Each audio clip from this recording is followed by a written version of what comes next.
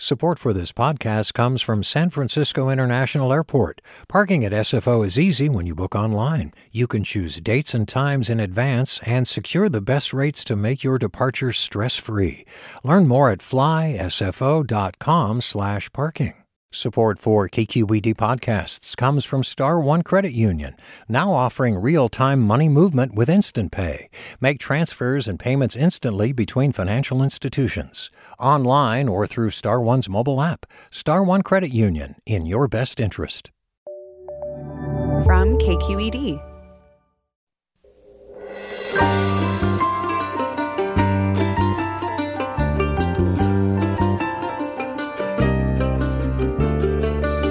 From KQED Public Radio in San Francisco, I'm Mina Kim. Coming up on Forum, we get an update on how hospitals are dealing with the virus surge, particularly in hard-hit Southern California, where health officials worry about widespread flouting of lockdown rules.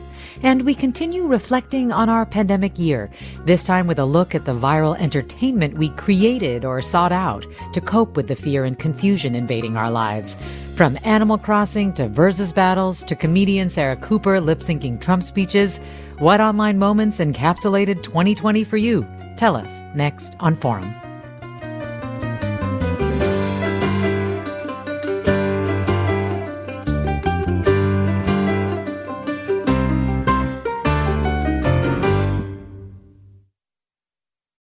This is Barbara Leslie, President of the Oakland Port Commission. Oakland International Airport, OAK, is proud to bring you this podcast of KQED's Forum. When you're choosing your next adventure, the smart and convenient choice is to fly the East Bay Way from OAK to destinations across the USA and Mexico. And when you return home, tune in to KQED, always bringing us remarkable stories about who we are and where we live. Enjoy today's episode of Forum. This is Forum. I'm Mina Kim. We've been reflecting a lot on this pandemic year, from the bleak and painful to the unexpected joys and gratitude. But this year has also been hugely unsettling, and more than ever, people went online to help process our upended, socially distanced lives, with the internet seemingly endless opportunities for escapism or recognition of the madness we were experiencing. E. Alex Jung wrote in his piece for New York Magazine last week, quote, "The internet became more internet, an ever-thickening soup of private derangements and niche dramas." And he joins me now to recap the viral moments that spoke to the upheaval of 2020 and the unique quarantine culture that emerged online. Welcome back to Forum, Alex Jung. Hi, Mina. Thank you for having me again. Yeah, great to have you back. I mean, for you, there is a date. I mean, a moment even when the pandemic breached popular culture. That was on March 11th when the show The View had no studio audience, but Whoopi Goldberg repeatedly said, "Welcome to The View," to a room full of empty chairs. We'll play a little of that now. Well, hello. Welcome to The View, y'all. Welcome to The View. Welcome to The View. Welcome to The View. Welcome to The View. Welcome to The View. Welcome to The View. Why did that moment jump out at you so much? At the risk of stating the obvious, I think it was because it was very funny. Yeah. Because, she's just so ecstatic, and she's at her usual seat at the table at The View. And then she's, yelling out this greeting, and the camera's panning around the audience, and there's no audience. Right. And I think there's something that felt inherently kind of broken about that, like a little surreal, strange, ridiculous. And that was also a day when so many things were happening in pop culture specifically, right? That's when like Rita and Tom Hanks announced that they had contracted coronavirus and were self-isolating in Australia. The Utah Jazz, like the NBA went on hiatus. So all of these things were sort of happening at the same time, and it felt like it was this thing that felt distant to us now suddenly felt extremely real and was a coming reality. I think that's kind of where we were in terms of processing what was happening. Yes. And I think also what sort of hits about that moment is both, like you said, it's really funny, but really jarring at the same time to see, this whole studio of empty chairs. And In reading about your description of quarantine culture, or core culture, as you coined it, it felt like those two elements are a really big part of what emerged this year. Yeah, I think so. I think the feeling of something being unsettling, and I think there is that kind of underlying darkness to the humor or to the nonsense. I think my what I was trying to do with writing about the past year essentially was try essentially to make sense of nonsense, which maybe is a kind of fool's errand and like a hopeless project. But it did feel important to me to try to parse the madness that it felt like we were all kind of experiencing collectively online as we were in quarantine.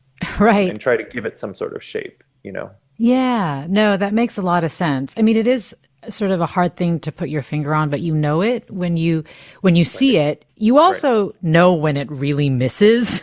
Yeah. And sometimes the miss is actually what's so good about it. Because it's the conversation about how badly it missed afterwards. Yeah, or I think it becomes camp. And it felt like that was such a prevailing attitude during quarantine, which I think has always been an attitude of the internet, but it felt much more concentrated during this time period of someone doing something very sincerely and it totally backfiring in a way that was hilarious, right? So, you know, the example that immediately springs to mind is Gal Gadot singing Imagine with all of her celebrity friends. Yes. Early on into the pandemic, as though I guess that would make us feel better, which I think it did. I felt better when I saw that. But I mean, what was really funny about it, right, was that, yes, they were trying to make us feel better. And actually, I think we have a cut of tape of that as well that I will play in just a moment. They were trying to make us feel better, all these rich and famous people, by singing Imagine to us. But for a lot of people, the effect really was realizing that we were not all being affected in the same way. Especially if you were rich and famous. And I know what you mean in terms of enjoying it in that sense, because it just felt like it tore that veil off as you're watching this. Anyway, let me play a little bit just to remind our listeners. And it goes like this. Imagine there's no heaven. It's easy if you try. No hell below us. Above us only sky. Imagine all the people Living for today.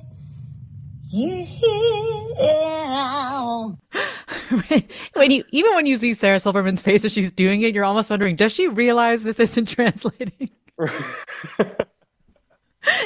You know, she might be the one who is doing it as a joke. I'm not sure. But it reminds me in a lot of ways that Hollywood TV, they did really struggle to try to figure out how to meet the needs of its audience, like how to reflect the mood accurately. Like, why do you think they had such a difficult time making sense of it? I think part of it is, in some ways, the machinery of TV and film. You know, it literally just costs so much money. It just costs so much money to make anything. And there's obviously a lot of mechanisms in place that make that slower. And I think that inherently sort of makes you unable to respond to something that is changing literally by the hour at times. You know, it sort of felt like, you know, we've always been on this 24/7 news cycle since the 90s with the OJ trial and CNN, but it is really on warp drive now with the internet and social media, and especially I think this past year when we were just constantly online, and you had news just changing constantly, and so much an inundation of information, it just felt like the only things that could really respond to that or reflect that were things that were also native to the internet itself. And so I think that's when things worked, it was mostly because they were kind of organically coming from that space of just digital culture, whether that was video games or Versus or Twitter or TikTok or all of these things. And I think that kind of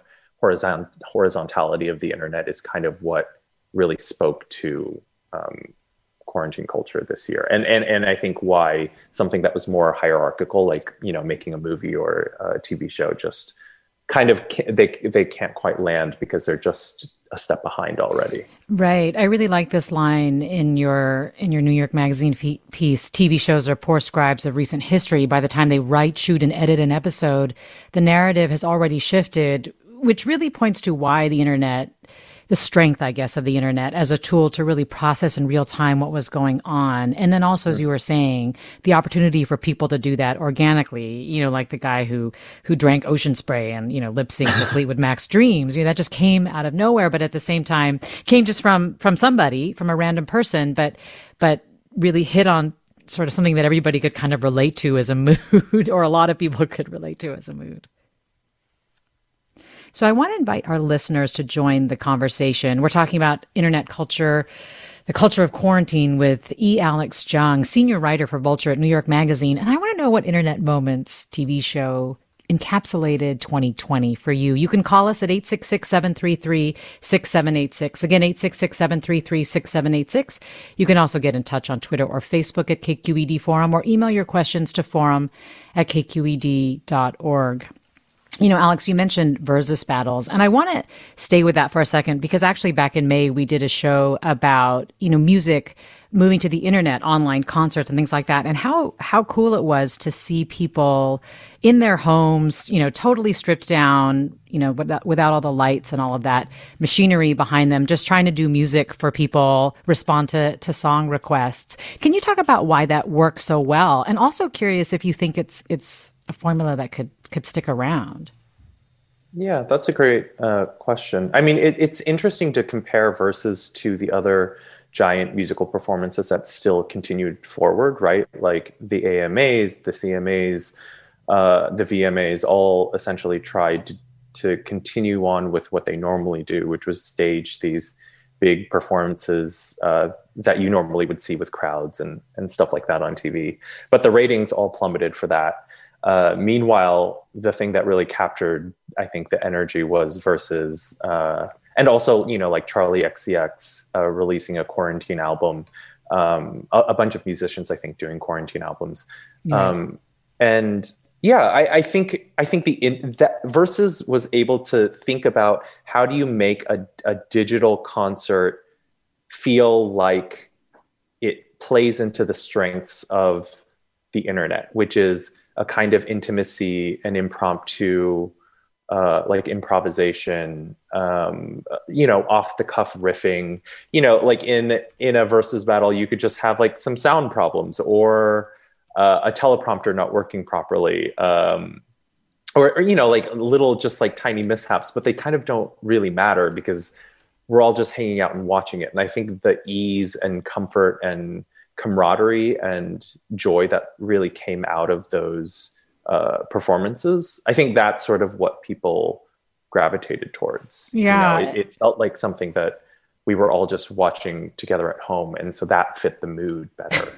Right, like the one between Gladys Knight and Patti LaBelle when they're just chit-chatting together as longtime friends and these incredible artists. I mean, that would not have come about and been free for anyone to just tune into without Versus. So actually, I want to play a little bit of that as we go into the break. I'm Mina Kim. You're listening to Forum. One-way ticket back to the life he once knew. Oh, yes, he did. He said he would. He's leaving. He's gone, girl. I was making that pie for him. I know you were making that pizza pie before him, and he done left. You took too long, boo. Y'all so crazy, boo. I love that, too.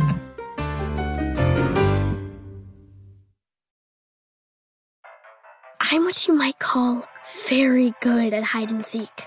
And since we got Xfinity, we have Wi-Fi all over the house, even in my super secret hiding spots. So I can kill time in here by streaming my favorite Found you. How? You left Find My tablet on. Get wall-to-wall Wi-Fi on the Xfinity 10G network. Restrictions apply. Not available in all areas. Actual speeds vary. You're listening to Forum. I'm Mina Kim. When Shelter in Place began in March, we watched as TV hosts filmed shows from home, unstyled and in casual clothes. We later followed the NBA into its bubble, and we turned to the internet even more for connection and entertainment, spurring a unique quarantine culture, according to E. Alex Jung, senior writer at New York Magazine. He joins us now to talk about the year in quarantine culture and the forms of entertainment we enjoyed or made ourselves on the internet. And you, our listeners, join us. What viral moment stayed with you or characterized quarantine culture for you? What's a favorite internet moment or meme that really encapsulates an experience of the pandemic for you? You can give us a call at 866-733-6786. Again, 866-733-6786. You can also get in touch on Twitter or Facebook. We're at KQED Forum, or email your comments, questions, and pics to forum@kqed.org. And Lady tweets, the creative abilities of people creating memes has really kept me going and kept me positive and kept me laughing during hard times. And actually, Lady also tweeted a few choice political memes along with that comment when she sent it along. So I encourage you to get on our @KQED Forum feed to see that. But, speaking of memes and, just the way that people iterate off moments, for those who may not be familiar with what memes really are, there was one that you highlight in your piece that was pretty incredible, and that was Raven-Symoné. Can you talk about, first, what she did, which alone was pretty amazing, but then what, basically a person on the internet did to really turn that into something amazing? So Raven-Symoné was doing a Instagram live reunion with someone that she had done it. She had done this movie called The Cheetah Girls in 2003, which is a TV movie. And there was this alleged beef between her and a castmate. And so they have this conversation on Instagram Live to dispel the drama or release the tension, whatever. The conversation ends. And the camera is just on a quiet Raven eating a sandwich, and she rolls it up, and then she just starts kind of like chuckling to herself, and the laugh just grows more maniacal with time, and it's an incredibly funny moment that someone clipped and put it on the internet, and people watched it and they were like, oh, that's really funny, and then someone else took that and they put Mozart's Requiem in D minor, the Lacrimosa part, as a backing track to it. And it really elevates it to, I think it's fine art, really. Wow. Well, let's hear it.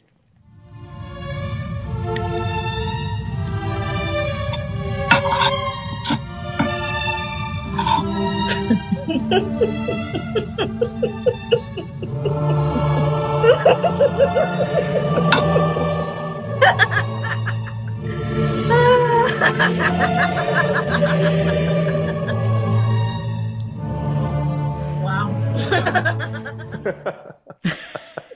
It's really the wow that, it's like a cherry on the top. Yeah, no, completely. Well, Kai tweets, Tiger King just seemed oddly of the moment for some reason. It was this huge thing for seemingly 2 weeks around the beginning of the pandemic and then totally gone. It kind of represented the start of this sense that we could still participate in a shared culture remotely. Your reaction to that, because I know you mentioned Tiger King as well.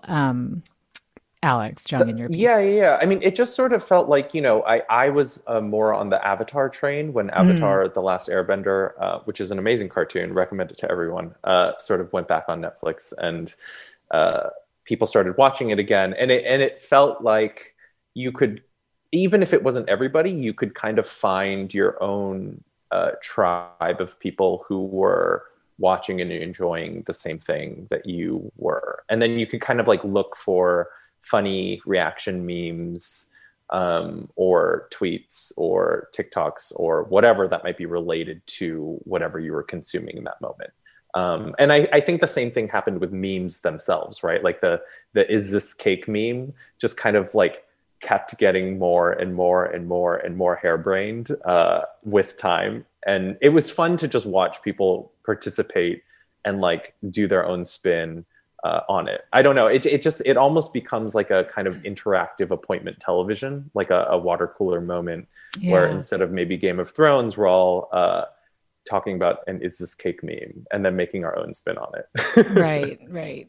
It also makes me think of how, Tiger King was so irrelevant to the moment. Yeah. It was like, it felt really escapist to me. There was that you mentioned Avatar, and there were also it felt also like people were hungry for things from the before times already. Like they were almost immediately nostalgic as soon as all of this came to pass. And I'm wondering what you think is part of that, like what that drive is. That was also reflected a lot on the internet during the pandemic. Yeah. I think nostalgia is a little dangerous personally, even though I understand that it gives us great comfort to go back to a time when things were not or did not feel as acutely horrible. Right. I think that we just sort of wanted things to quote unquote go back to normal. And I think that television provided that succor or that comfort, even if it was small. I think that was always the pleasure of watching something like Great British Bake Off. But I think that became more acute when you felt unmoored and unsafe increasingly. I think that it felt good to go back to something that felt familiar and comforting in that sense. Well, Alexander writes, I've been obsessed with Animal Crossing. I put in over 1,000 hours into the game since working from home since March. Don't tell my boss, and I hope he's not listening. I played the original games as a child, and the new game has brought me so much comfort during these endlessly changing times. Yeah, that sort of underscores the point. Animal Crossing is this wonderfully familiar thing, but at the same time, they put a little twist on it and it just went nuts all over the place. And it was fun to watch people do, again, memes on Animal Crossing, and then also interior designers kind of promote their work via Animal Crossing. I think people were like really inventive with how they used things like video games, AOC, I think, playing Among Us while also electioneering and getting the vote out while playing a video game was genius, Yeah. We did all feel sort of destabilized, like we were kind of running in so many different directions, and it captured that. One of the things, too, that your piece really made me think about is the comfort and recognition of absurdity, even if what you're taking in is so chaotic and absurd itself. And, you mentioned Dadaism and I wonder if you feel like, is that the best precedent for sort of what we're going through or the best metaphor? Yeah, I was trying to, in my quest to sort of make sense of madness or this feeling of destabilization that I had, I was thinking about past references that might help make that sense of that. And, you hear it a lot that like, oh, that's so Dada, or the internet can be very Dada in that sense. Right. And the more I sort of thought about it, the more I read about it, the more I learned very specifically about the conditions through which Dada came about. The parallels are kind of eerie, there's a world war going on. A bunch of expats have convened in Zurich, which is a neutral zone in Switzerland. And they wanted to create an art practice that was a response to the madness of the world or the breakdown of the social order. There, incidentally or not incidentally, there was also the flu pandemic of 1918 going around in Europe and the US, which came to Europe via the US through soldiers during the war. And then you had the breakdown of Weimar Germany, which feels very relevant to right now in the US. And so I think that when I started to think about the political and social conditions Dada came out of, it makes perfect sense in that sense to think about how the internet is so Dadaist right now. It's maybe not doing it in we're writing a manifesto school of thought kind of way, but I do think that there is this kind of organic reaction to what many people perceive as the breakdown of the social order right now. And there's the reaction to that is a kind of absurdity that somehow feels like it cuts through the nonsense, if that makes sense. It's like none of what is happening makes sense, and so more nonsense apparently it clicks with the brain for some reason. Yes, I don't know how to explain it. I know it almost rips off the veil of the nonsense that you're actually trying to make sense of it, and it's almost saying you don't have to. Like it's nonsensical in and of itself. You also had this line where you talked about a Gen Z millennial cusp brand of disillusionment and anger. I mean, do you feel like Gen Z millennials sort of have their finger on that pulse? Yeah, I do. I do think it is very much a reaction. Like it's a reaction to the feeling that the adults are not in charge or they're not doing a very good job of it. And I think that is manifesting as this kind of disillusionment, a certain amount of anger at what just feels like it doesn't make any sense. Like when people, like, why don't we have universal healthcare during a pandemic? Like I think like there is a deeply political edge to all of this, even though the politics may not always be obvious. But I think that sort of explains something like, when people were really surprised by the organization of K-pop stans this year, like I think about something like that where, they disrupted Trump's Tulsa rally. They disrupted the Dallas PD's snitch cam. They raised money for Black Lives Matter,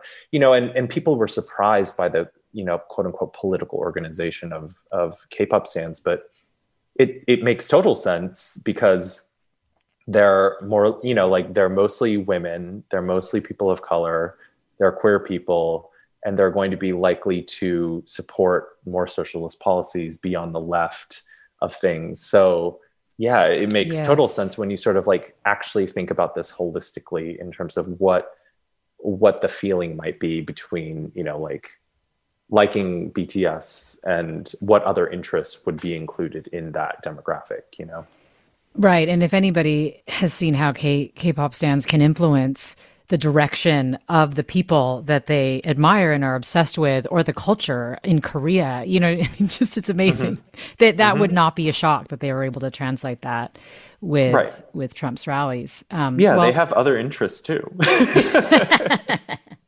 We're talking with Alex Jung, senior writer at New York Magazine. His piece is Quarantine Brain. Nothing made sense this year unless you were on the internet. Let me go to Matt in Livermore. Hi, Matt. Hey, thanks for taking my call. Sure. I just wanted to share what I thought was the most 2020 meme for me was Dave Portnoy. He's the guy that founded Barstool Sports. He has an Instagram page where he would go around New York City and reviewing different pizza restaurants. But when the quarantine hit, he had to turn to starting to review frozen pizzas in his apartment. And then from there, these frozen pizza companies would send him frozen pizzas to review. And then from there, people somehow got his address and would just start sending him packages in the mail.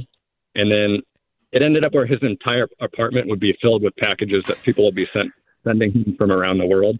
And every night he would open these packages and he would get like 100,000 people all tuning into his Instagram live just to watch him open these random boxes. And it just kind of felt like what you guys were talking about, or sort of a sense of community where you can just kind of watch some random guy opening up a bunch of packages that, one had like a goldfish, one of them had like a ninja sword. It was just absurd.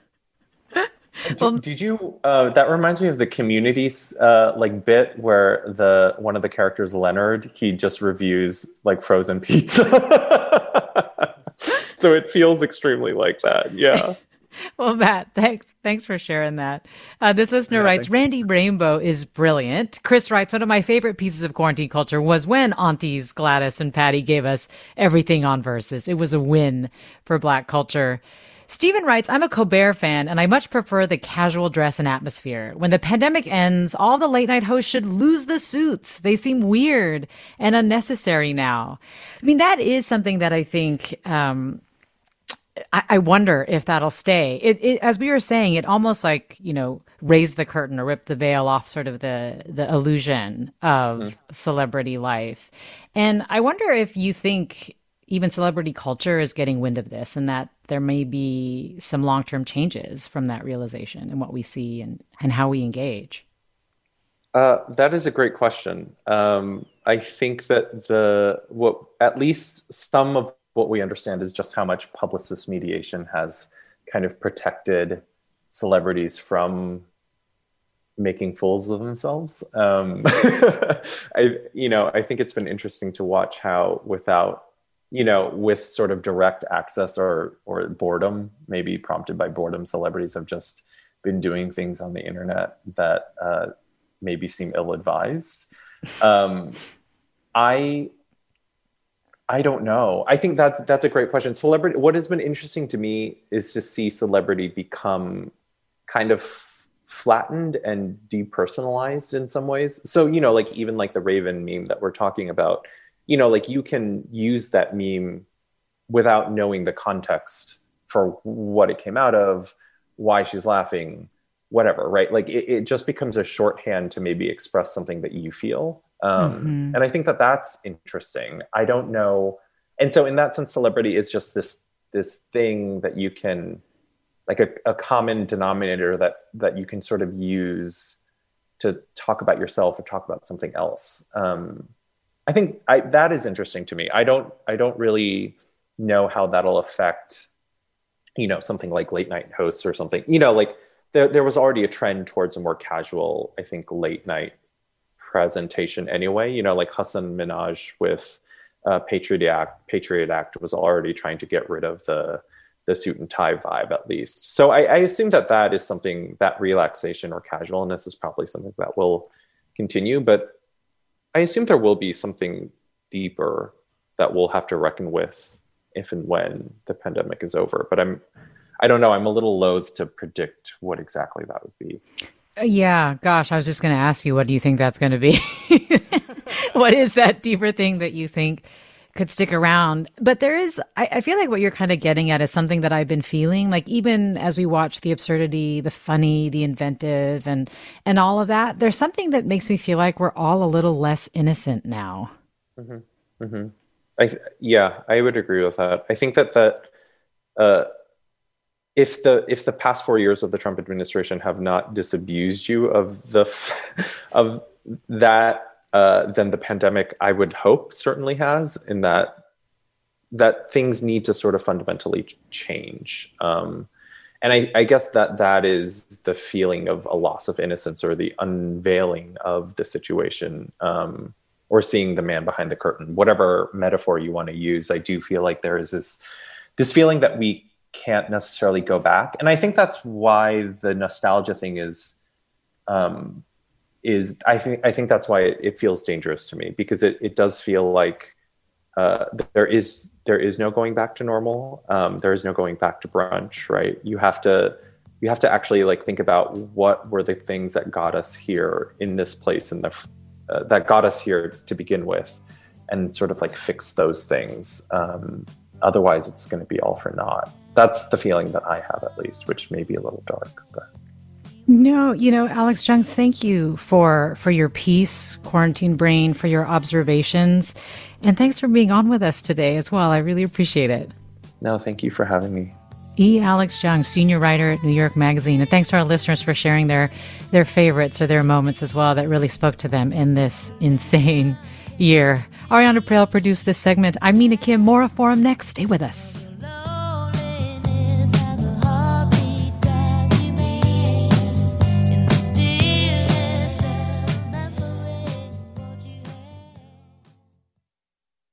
This is Barbara Leslie, president of the Oakland Port Commission. Oakland International Airport, OAK, is proud to bring you this podcast of KQED's Forum. When you're choosing your next adventure, the smart and convenient choice is to fly the East Bay Way, from OAK to destinations across the USA and Mexico. And when you return home, tune in to KQED, always bringing us remarkable stories about who we are and where we live. Enjoy today's episode of Forum. I'm what you might call very good at hide and seek. And since we got Xfinity, we have Wi-Fi all over the house, even in my super secret hiding spots. So I can kill time in here by streaming my favorite... Ha! Found ya. How? You left Find My tablet on. Get wall-to-wall Wi-Fi on the Xfinity 10G network. Restrictions apply. Not available in all areas. Actual speeds vary. Hey, Jon Favreau here. There's no shortage of political takes in 2024, but quantity doesn't cut it. We need a better conversation about the latest biggest election of our lives. On Pod Save America, me and my co-hosts cut through the noise to help you figure out what matters and how you can help. Every Tuesday, Wednesday, and Friday, Pod Save America is breaking down the political news that makes us laugh, cry, and snap our laptops in half. Expensive year for laptops. Make sure to check out new episodes of Pod Save America on your favorite podcast platform or our YouTube channel now.